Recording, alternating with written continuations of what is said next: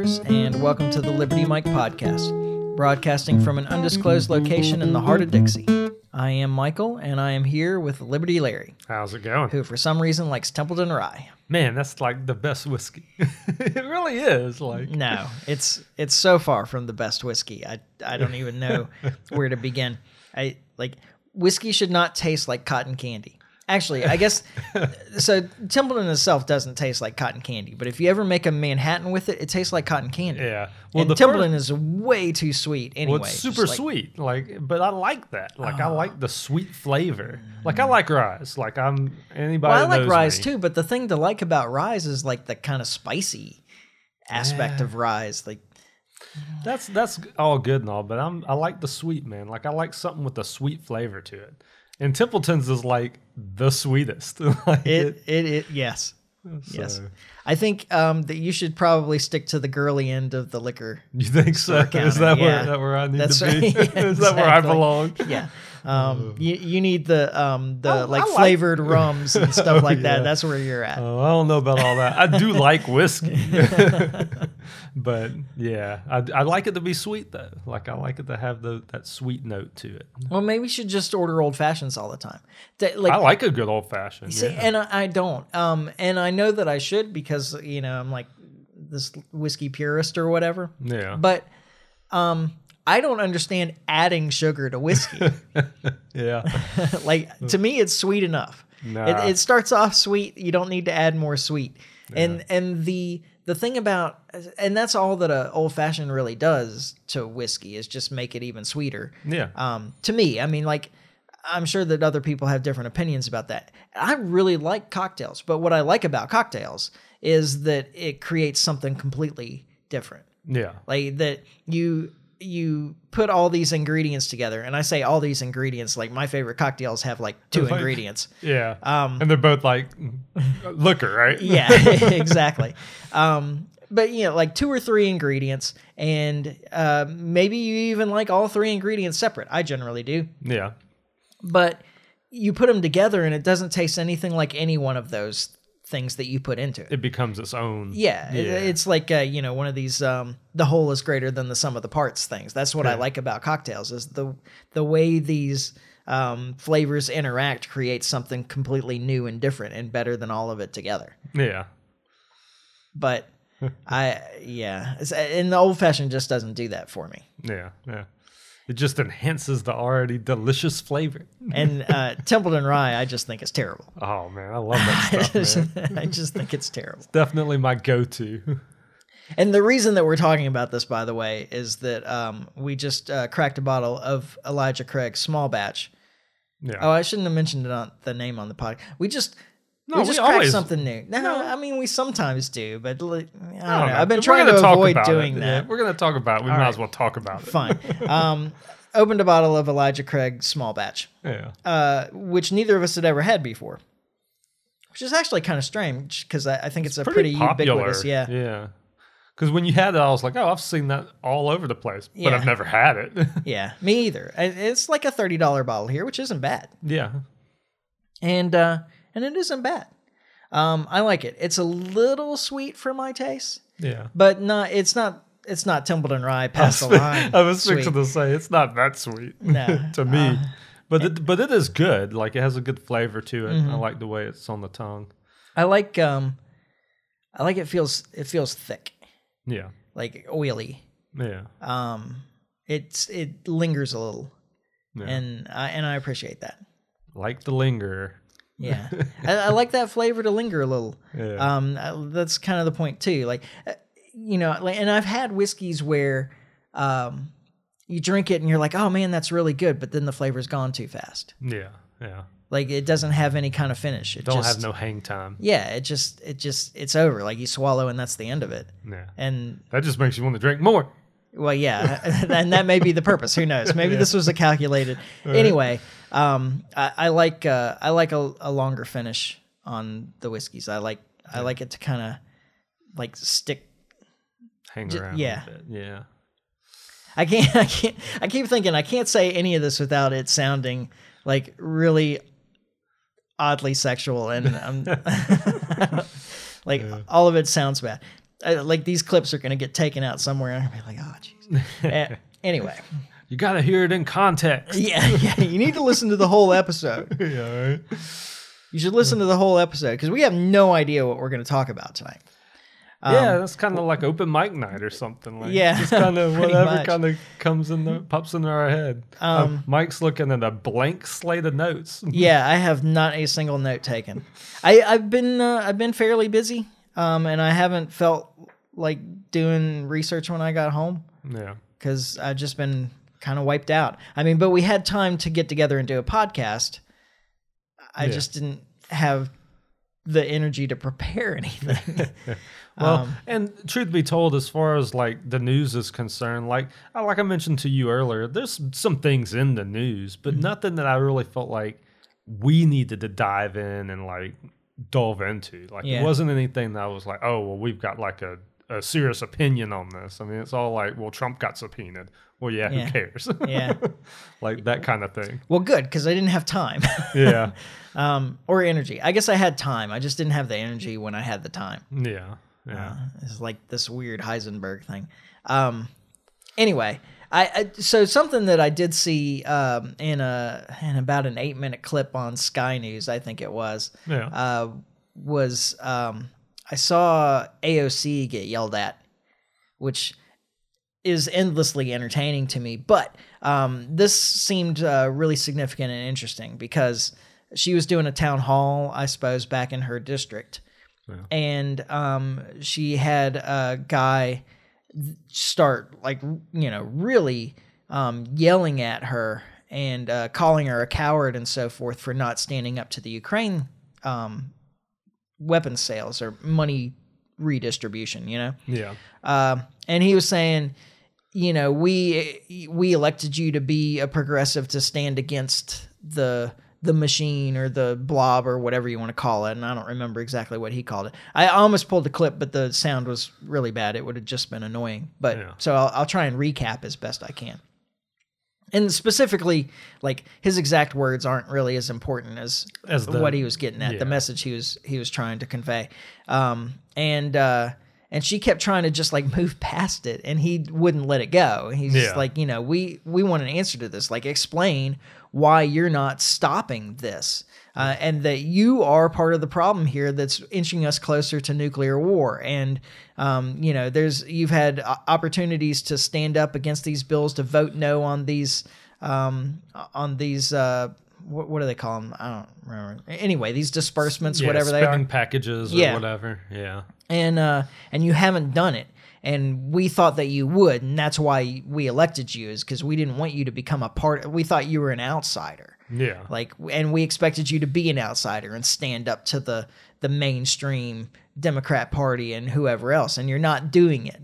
and Tulsi's doing it. Like, why aren't you being like Tulsi? Like, that's my favorite part because Tulsi's been in the news this week, obviously, too, stepping away from the Democrat Party, right? And I think that's. I'm glad to hear it. Yeah. Well, I think that probably that event instigated at least that part of the discussion. Although I think the guy is like legitimately he probably would have been there either way. Yeah. But that definitely is a factor in this, at least on some level. So they they got him away from the microphone. Somehow, and gave the microphone to somebody else. And the other guy was like, no, I think you need to answer his question. Right? Nice. Like, this is an important issue. Like, why aren't you addressing this? And they, and she ended up, first off, she did the normal, victimization stuff where, they're being unfair to other people that are there to answer questions or to ask questions. And, you're being rude to everybody else in the room, and you need to let other people do this. Because I'm clearly not going to answer this question. Yeah. And then suggested that she would come back and answer the question later, which she never did. Of course not. But I really like seeing that. Because there's been since Obama was elected, there's been too little of the left standing up against the war state. Yeah. And that should be their thing. Yeah, I mean, at least in recent history, that was their thing. Like through the last half of the 20th century. Through Bush, like. Yeah. Oh, well, they were certainly, and I mean, you're talking about starting with Vietnam at least. Oh yeah. So anti-Vietnam, anti-Korea. The left has been... But Bush was kind of the end of it. Like, after Bush, Obama came in, and the left really kind of abandoned those principles since then. Yeah. And honestly, you're kind of seeing a party flip thing here, because Trump picked up some of those principles. Yeah. Now, he didn't govern with them, but... Like, strangely, like, historically speaking, it's a flip back. Oh, really? Yeah. The Republican Party had been historically non-interventionist because they were concerned with domestic politics. Yeah. Or you know, just like concerned with what's going on at home. Yeah. And not trying to reach out and control the world in every way. Yeah. The idea was small government, non-intervention. Like small government kind of as we would mean, like as far as including the war state. Well, no, I mean, historically, they were non-interventionist, and small government, and actually meaning small government. You mean, I understand what you're saying. I'm sorry, I misunderstood. No, I like flipped that in my head somehow. And then it kind of flipped in the middle of the 20th century into being more of a Democrat push to prevent the war state. And part of it was just the Red Scare stuff after World War II. That the Republicans were so against the communist movement, but yeah, we're seeing a flip back to more of those conservative principles that the Republican Party started with. Yeah, really, just with Trump, I guess. It's not really wide ranging, I don't think. But I mean, Bush ran on that, but then 9/11 happened, and he completely abandoned all of that. Yeah, that didn't take long, and then. Of course, the left had a hard time continuing to criticize the war state after Obama, their savior, got in office and started like 6 more wars. Yeah, right. So they gave up on that pretty quickly too. It's nice to see them moving back in that direction. And we talked about Biden last week saying, and this was just in some fundraiser. It wasn't like he was talking to the press or anything like that when he invoked Armageddon, when he said, this is the closest we've been to Armageddon since the Cuban Missile Crisis and so forth. Yeah. He's just talking to a bunch of money people. Yeah. and I remember thinking, when I heard about this, so I heard from somebody else before I found the clip myself of him saying it. Yeah. But when I heard from somebody else, I thought, well... then back off, man. Right? I'm not willing to go to nuclear war over Ukraine. No. I feel bad for the Ukrainian people. It sucks for them. Absolutely. Absolutely sucks for them. But I'm not willing to give up the entire Northern Hemisphere just to help the Ukrainians. No, or even risk it. Well, yeah. Yeah, because, I mean, that's the worry is like the more we engage in this whole situation, the more likely it is to come to that. Mm-hmm. You know, and the longer it goes on, of course, there's always a non-zero chance, which is why we should get rid of the weapons altogether. Well, yeah, but he did, he waffled a little, as he's known to do, and came back this week and he said, "Well, we don't think that Putin would actually start a nuclear war. He's a rational actor, and we don't think that he would risk the destruction of modern civilized society over whatever's going on in Ukraine. And we think that he's a rational actor and will act rationally in this state." And I thought, well, I'm glad that Biden thinks that of Putin. I wish I thought that of Biden. Exactly. Exactly my thoughts, because honestly, I'm more worried about our end than theirs. Yeah, and the concern, of course, is always, well, this one man is going to make this decision. Yeah. This one man, Putin, this one man, Biden. But it doesn't make the situation any better to, devolve that authority out to more and more people. That doesn't help the situation either. All right. So I don't know what the answer is other than to get rid of these weapons. Yeah. And I'll reiterate what I said on the last podcast, which is that Putin never said explicitly that they were ready to use nuclear weapons. Yeah. He said that we will use everything that's available to us to defend our sovereignty. Yeah. Which he includes is these new territories he's just took. Well, yes. But this isn't a first, it's not the, nuclear weapons is not the only option they have. Well, yeah. Russia has a very modern military with very advanced weaponry. They have conventional weapons that they can use. So I agree. I don't think that this is a very likely scenario, but the more that you push, the more likely it becomes. And to me, I don't even understand the logic of... I mean, I get I understand the argument that you can't let anybody with nuclear weapons just push around and do whatever they want. Yeah. But a whole lot of outs have been given by Russia for this whole situation. Like, this could have been avoided fairly easily with very little loss, and essentially no loss at all for the United States. Yeah. And the truth is that Ukraine would have given up any claims on at the beginning of this. Yeah. They could have given up any claims on becoming a member of NATO, on total authority over the Donbass regions and Crimea, which they're giving up something, but the truth is that was the status quo anyway. Yeah. They wouldn't actually have been giving up anything. They would have just formalized it all. Right. And saved themselves some headaches in the future, probably, too. Yeah. Instead, this is the situation that we're in. And when they came close to a deal, the West intervened and said, no, don't make a deal. We'll support you as long as we have to. We're ready to fight till the last Ukrainian. Yes. So. And that may happen. Yeah. And I think it's been pretty clear since the bridge bombing, the assassination of what's her name, Dugina in Russia, that Russia has said, okay, like, you want to play this game? We can play this game. Like, we've got bigger toys to play with. Yeah. And I thought it was particularly funny that we've been hearing for months. I don't know if you've been tracking this, I assume that this comes out in mainstream broadcast media.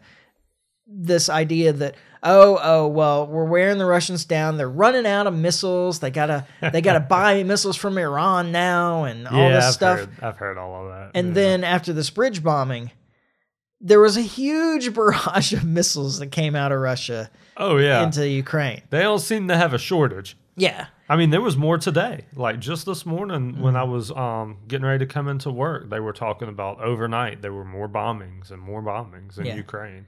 And I think that they're setting up a situation here, it seems to me, and this is in no way justifying these acts, but it's early still in terms of cold weather in Ukraine, and he's knocking out electric plants.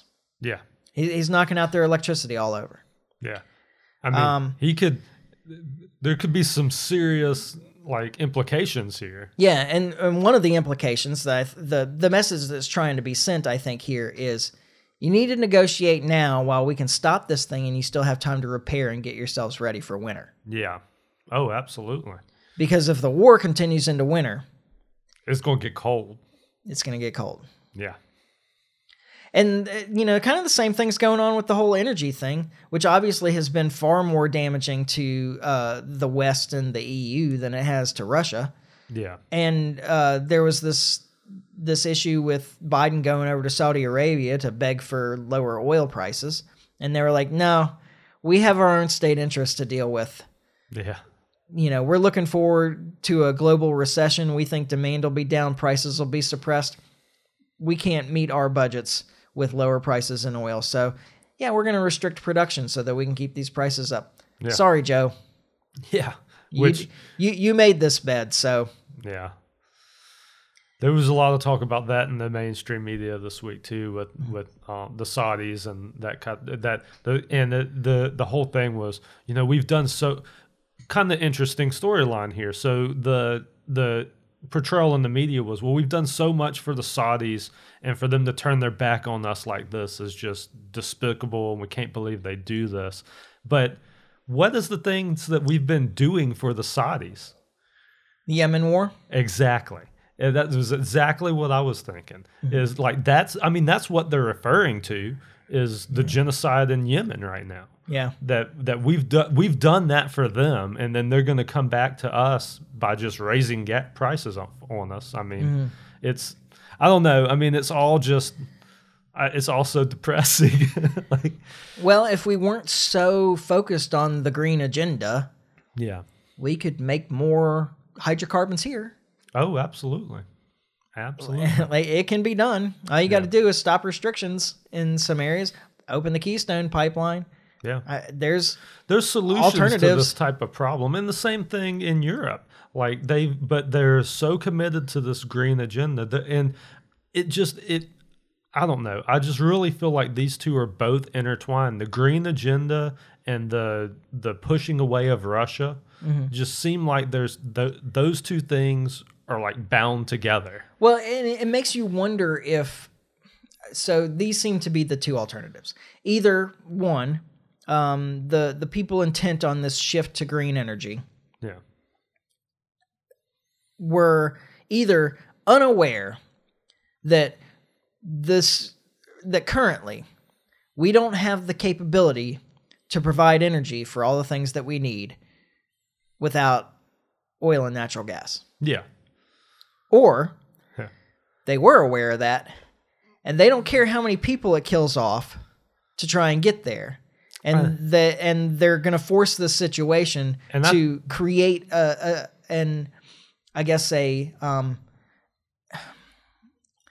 such an urgency to create green energy because of a lack of the non-renewables. Well, I just think that they know they can't push this agenda with Russia putting out cheap energy.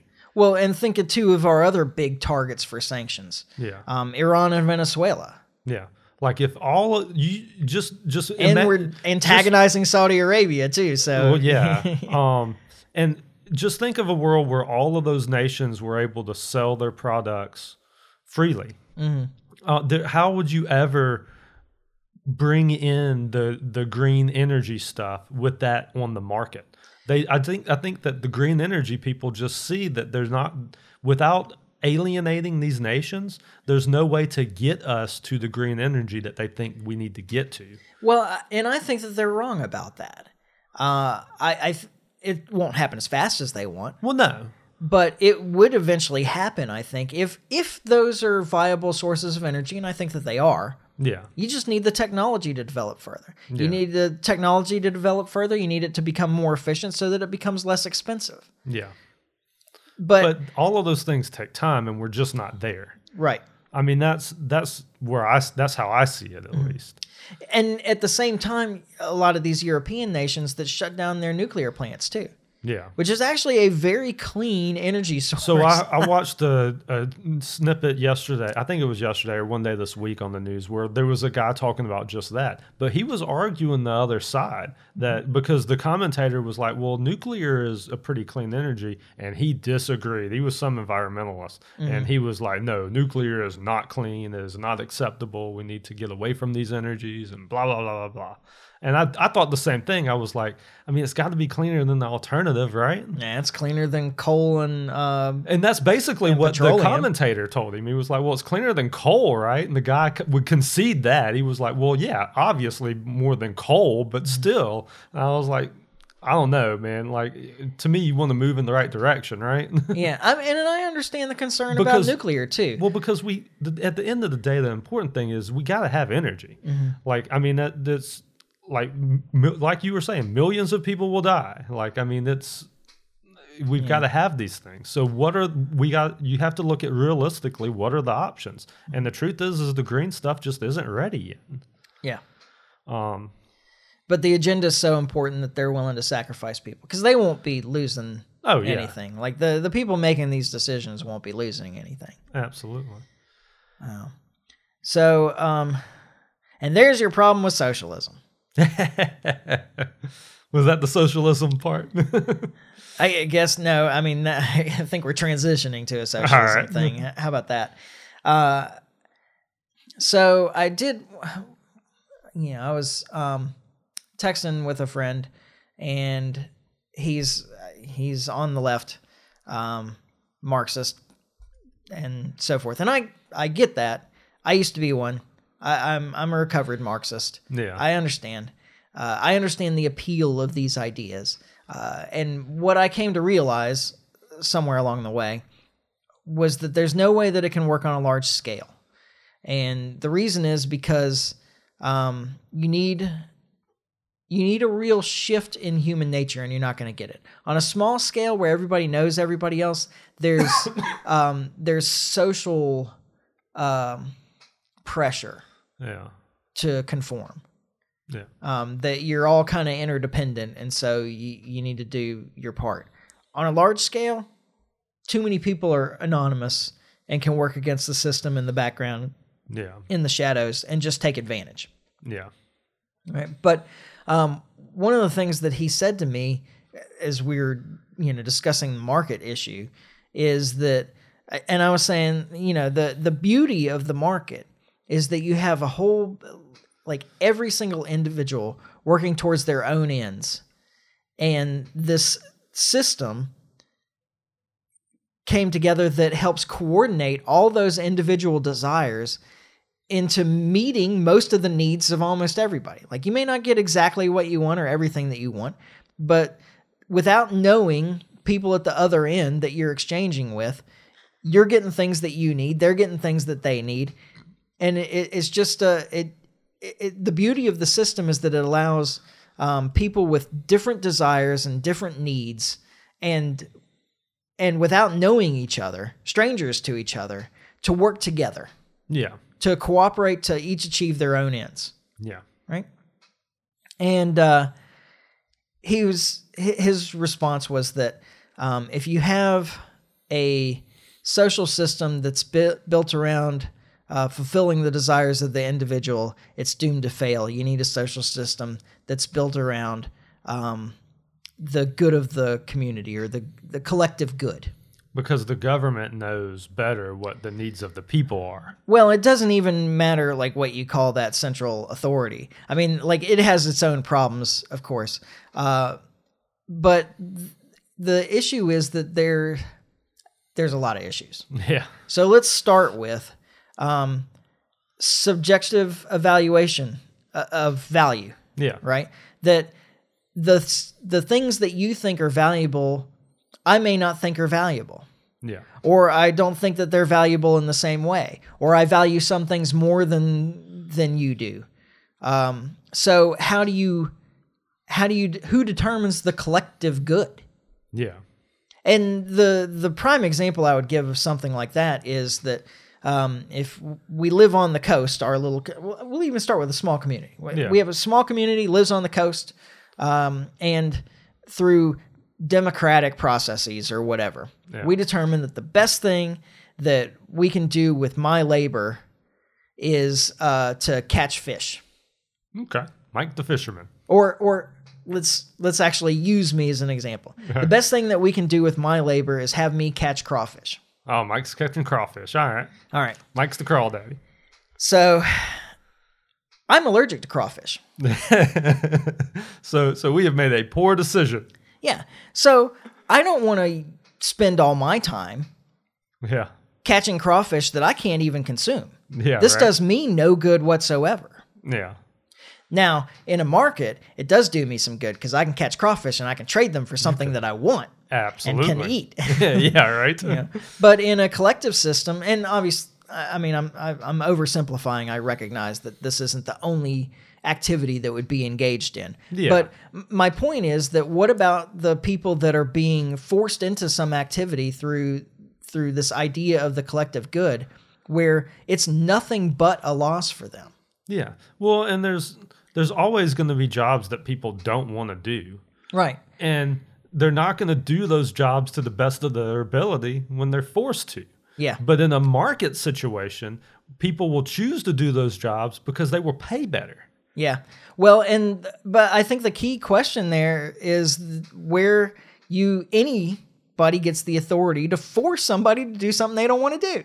Yeah. Well, yeah. I mean, force is the difference between having friends over and kidnapping somebody. Force is the difference between sex and rape. Yeah.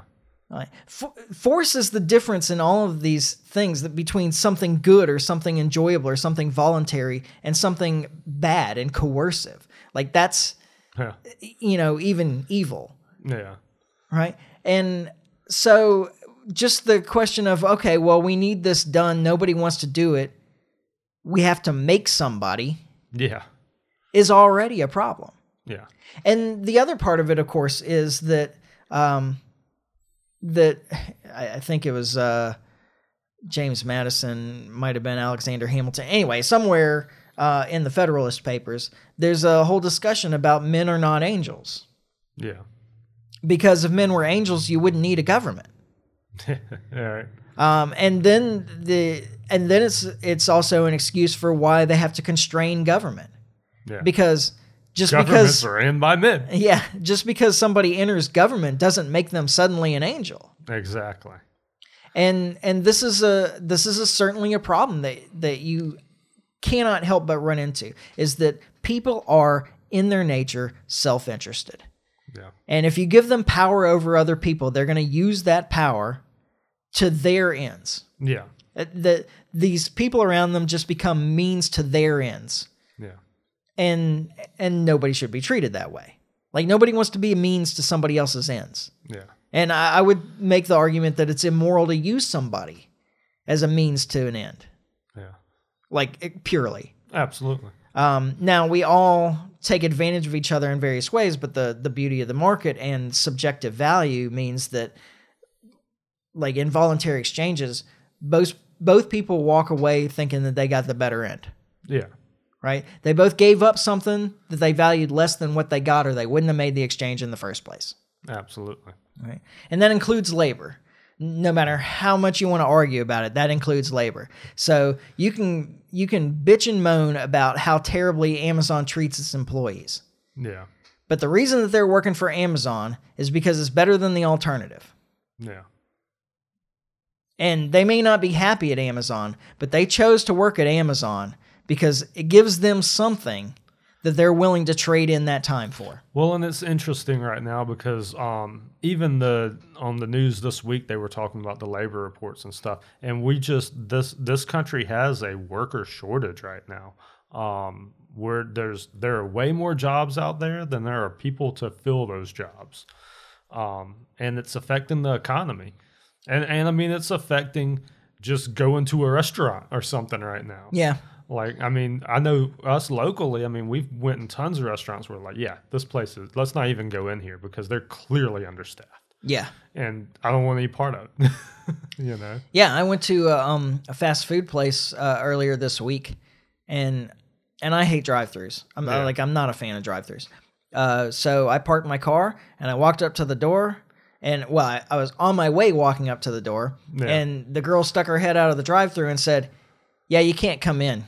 Like, only the drive-thru's open. We don't have people." Yeah, yeah. And I was like, oh. That's the story all over the place, man. Yeah. And so it affects the economy. But that is a reaction from a part of that, at least, is a lot of these jobs people just aren't willing to do for the pay that's being offered. It's an interesting. Well, and the way to fix that is to offer more pay, but then prices are going to go up. Yeah. And then, prices, and generally speaking, that's all else being equal, demand for their product will go down. Yeah. Well, and on top of that, we're in an inflationary period right now where like prices are already going up without that. Yeah. And so, I was so irritated. I don't think we talked about it on the podcast, but I watched a thing the other day where they were talking about inflation. And so they went down all of these lists of causings and contributors to inflation and why the prices keep going up and why there's no end in sight. Mm-hmm. And they never once mentioned all the money they've printed the past like 2 years. It just doesn't come up. It's like it's Putin, it's the distributors, like these greedy capitalists. The capital, like they went down the line, and I honestly, like I watched it with an open mind. I was like, well, they're fixing to get to it. Like they're going to at least mention it. No, never even came up.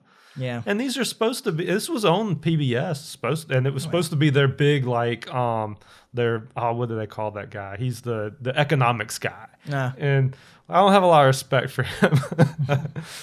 Well, the issue to come back to is that the men aren't angels. Yeah. And one of the things with my friend that keeps coming up, because he's critical of the government. Yeah. And good. And he should be. Yeah. And I made the argument to him that these kind of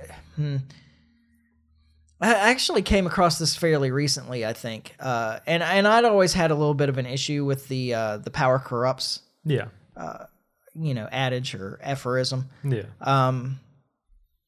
And because there's something about it that just doesn't seem quite right to me. And I came across something where they're saying it's not that power corrupts, it's that power attracts corruptible people.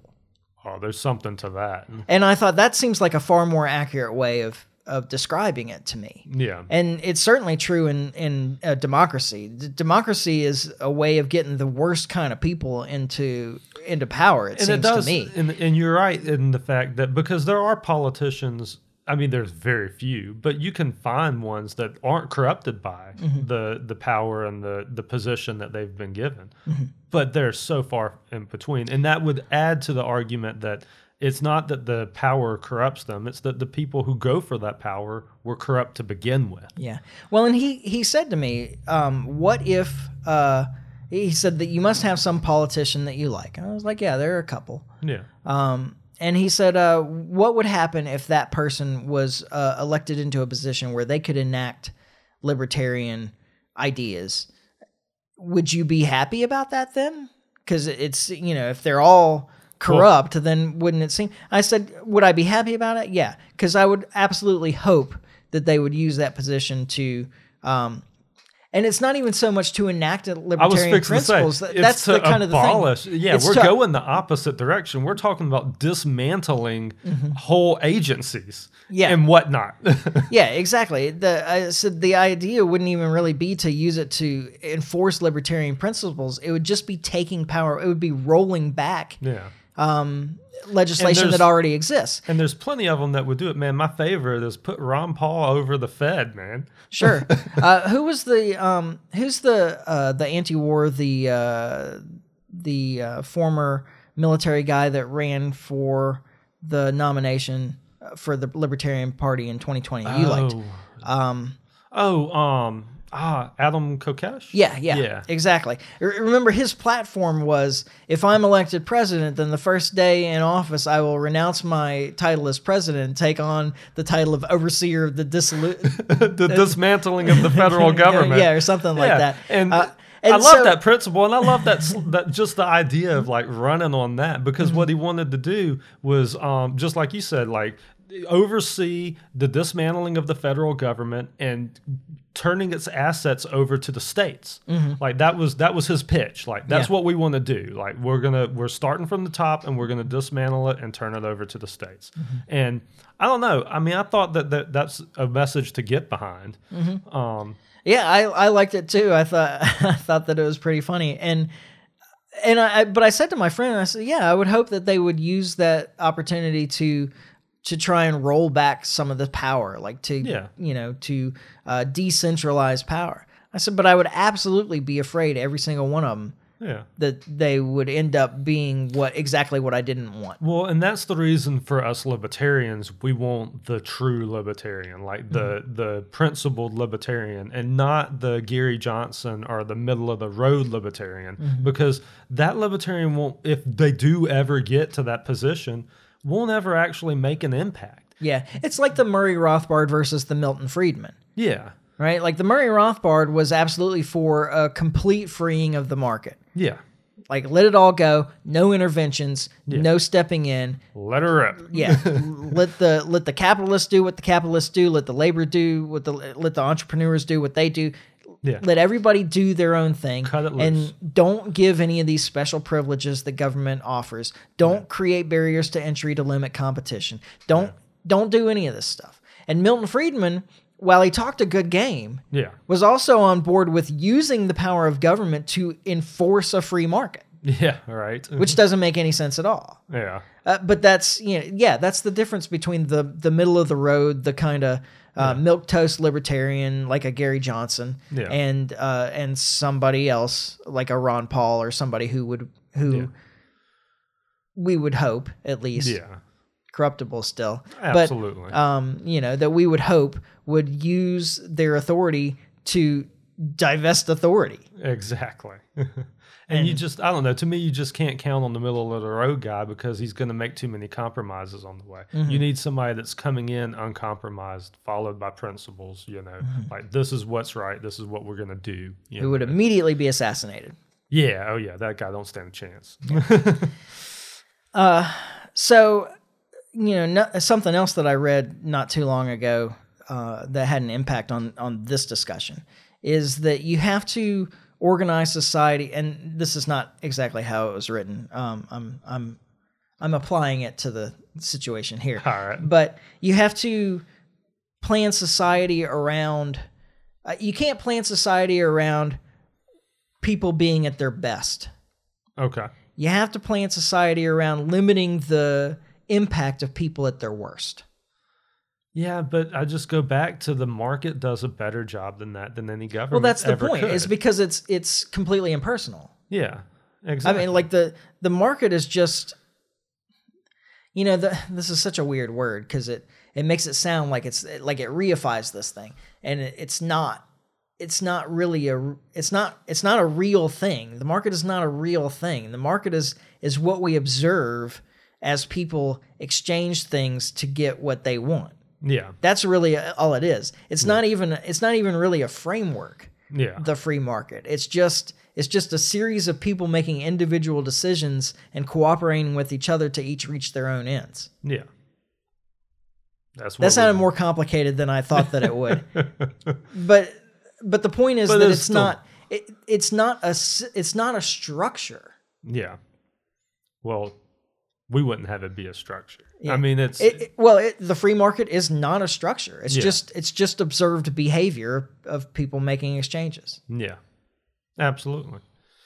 Unlike socialism, which is absolutely a structure. Oh yeah, that has to be followed. And something that you mentioned earlier that I think that always feels like that's the piece that's missing when I talk to him is the whole idea actually of, and this fits in with the idea of having a societal structure based around the collective good, beyond the who makes that decision and so forth, is that it seems to me that it requires coercion.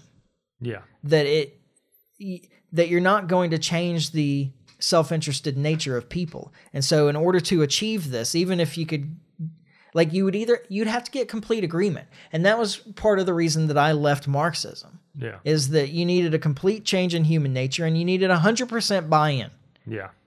You can't get 100% of nothing. and neither of those things will ever happen. Yeah. Like it can be achieved on a small scale. Yeah. Like you have commune or town. I'm thinking more like a family. Yeah, well. And even there, I bet you argue with your wife about where to put your resources sometimes. Occasionally. Yeah. So even there, you can't get 100% agreement on how things need to be applied. Yeah. And of course, the large scale issue is the information problem. Yeah. Like that you could never put together a person or a group of people that would have all the knowledge necessary to predict down the road what everybody's going to need and wants and know how to apply resources and labor to achieve that. Yeah. You just can't know. But the market knows. Well, the market doesn't know either, but the market is reactive enough to get there, more or less. Yeah. Within, and it's not perfect. Within a margin of error. Yeah.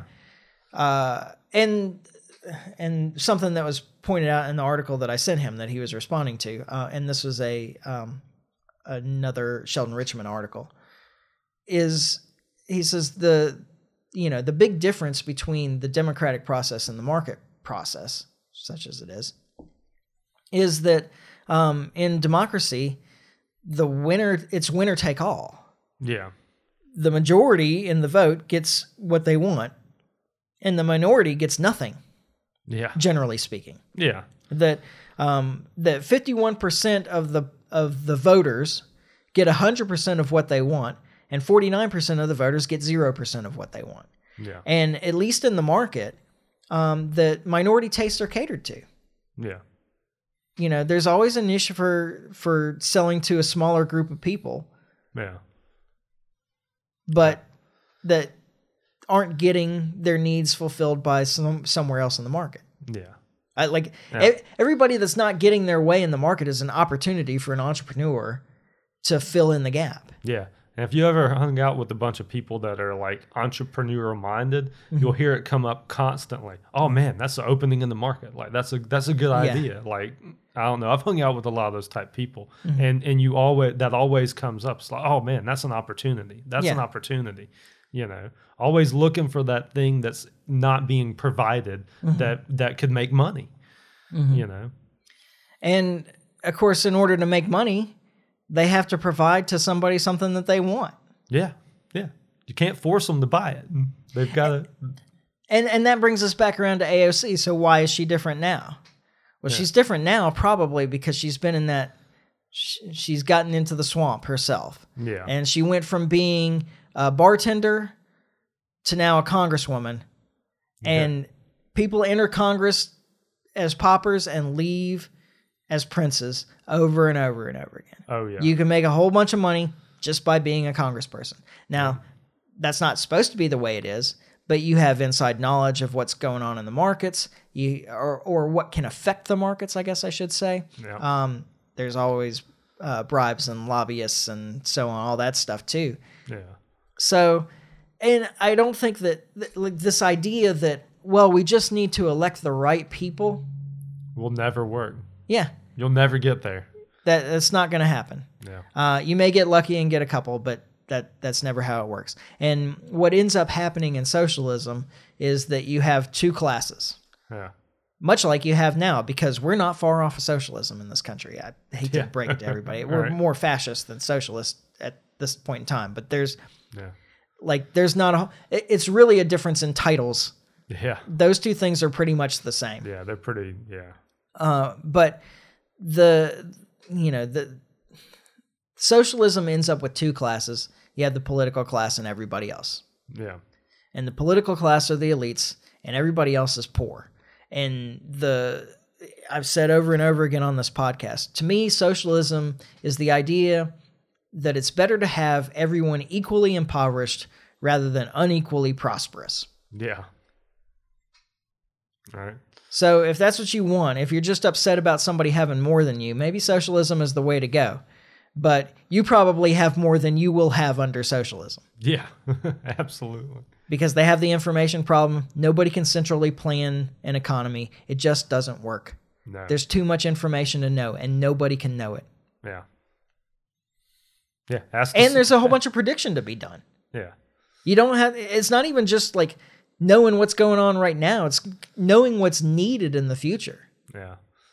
What if you put everything into citrus and then there's a big freeze?